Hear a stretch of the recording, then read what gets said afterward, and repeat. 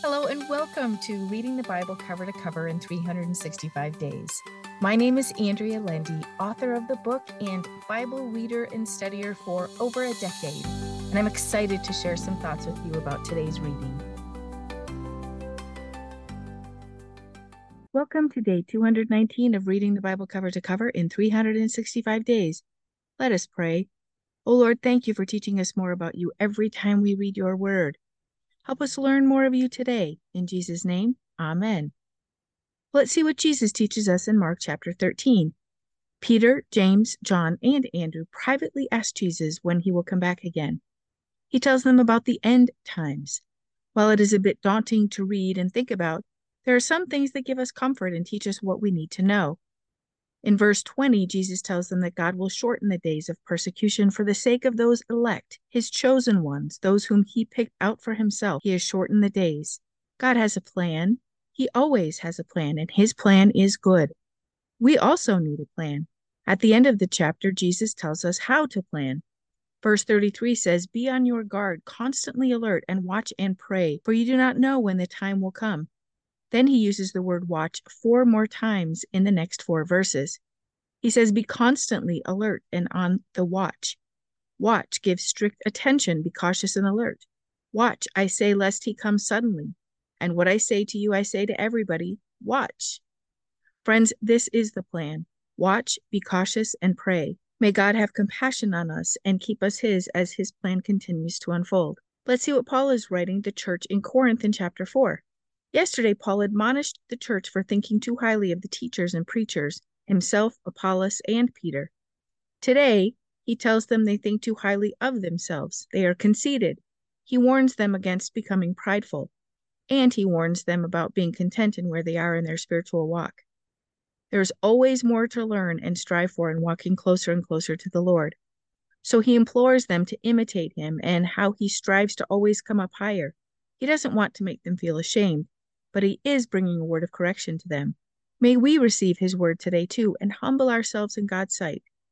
May God continue to teach us more about him and his ways, and may we continue to seek more of him and draw closer to him.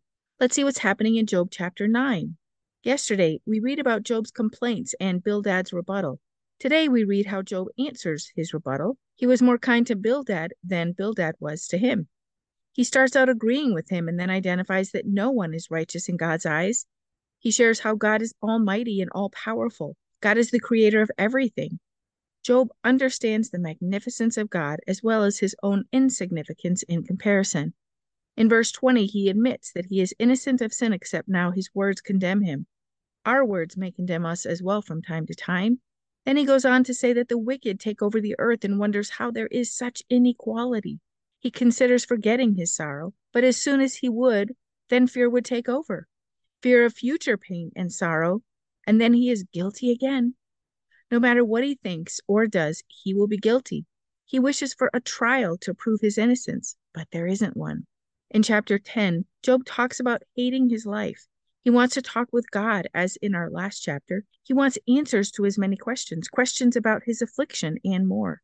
He wonders what would happen if he started hoping.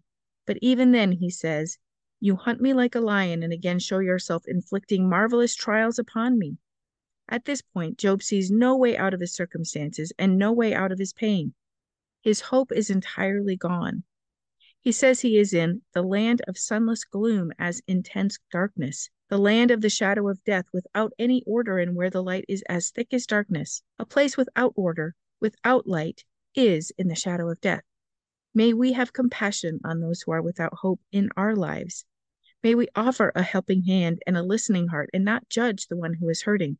We don't know their full situation, only God does. Let's see what we can learn from Psalm 38.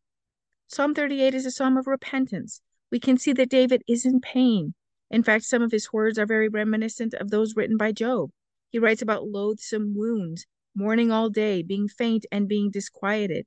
When conviction for sin comes, there is suffering for a time, but there's always joy in the morning. At the end of our psalm, David prays God will not forsake him, but that God would be close to him, and he prays for it to come quickly. May we ask for forgiveness for whatever sins we need to be forgiven for and receive God's immediate grace.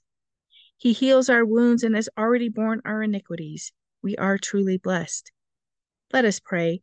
O Lord, thank you for making a way for us to be saved and restored to you. Thank you for sending your Son so we can be in relationship with you. Lord, help us come to you for everything we need. Increase our faith and belief in you so we don't stumble. Keep us yours, Lord. In Jesus' name, amen.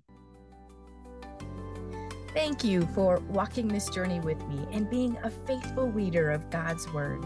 I pray that He shows Himself as the God who loves you deeply and cares about every detail in your life.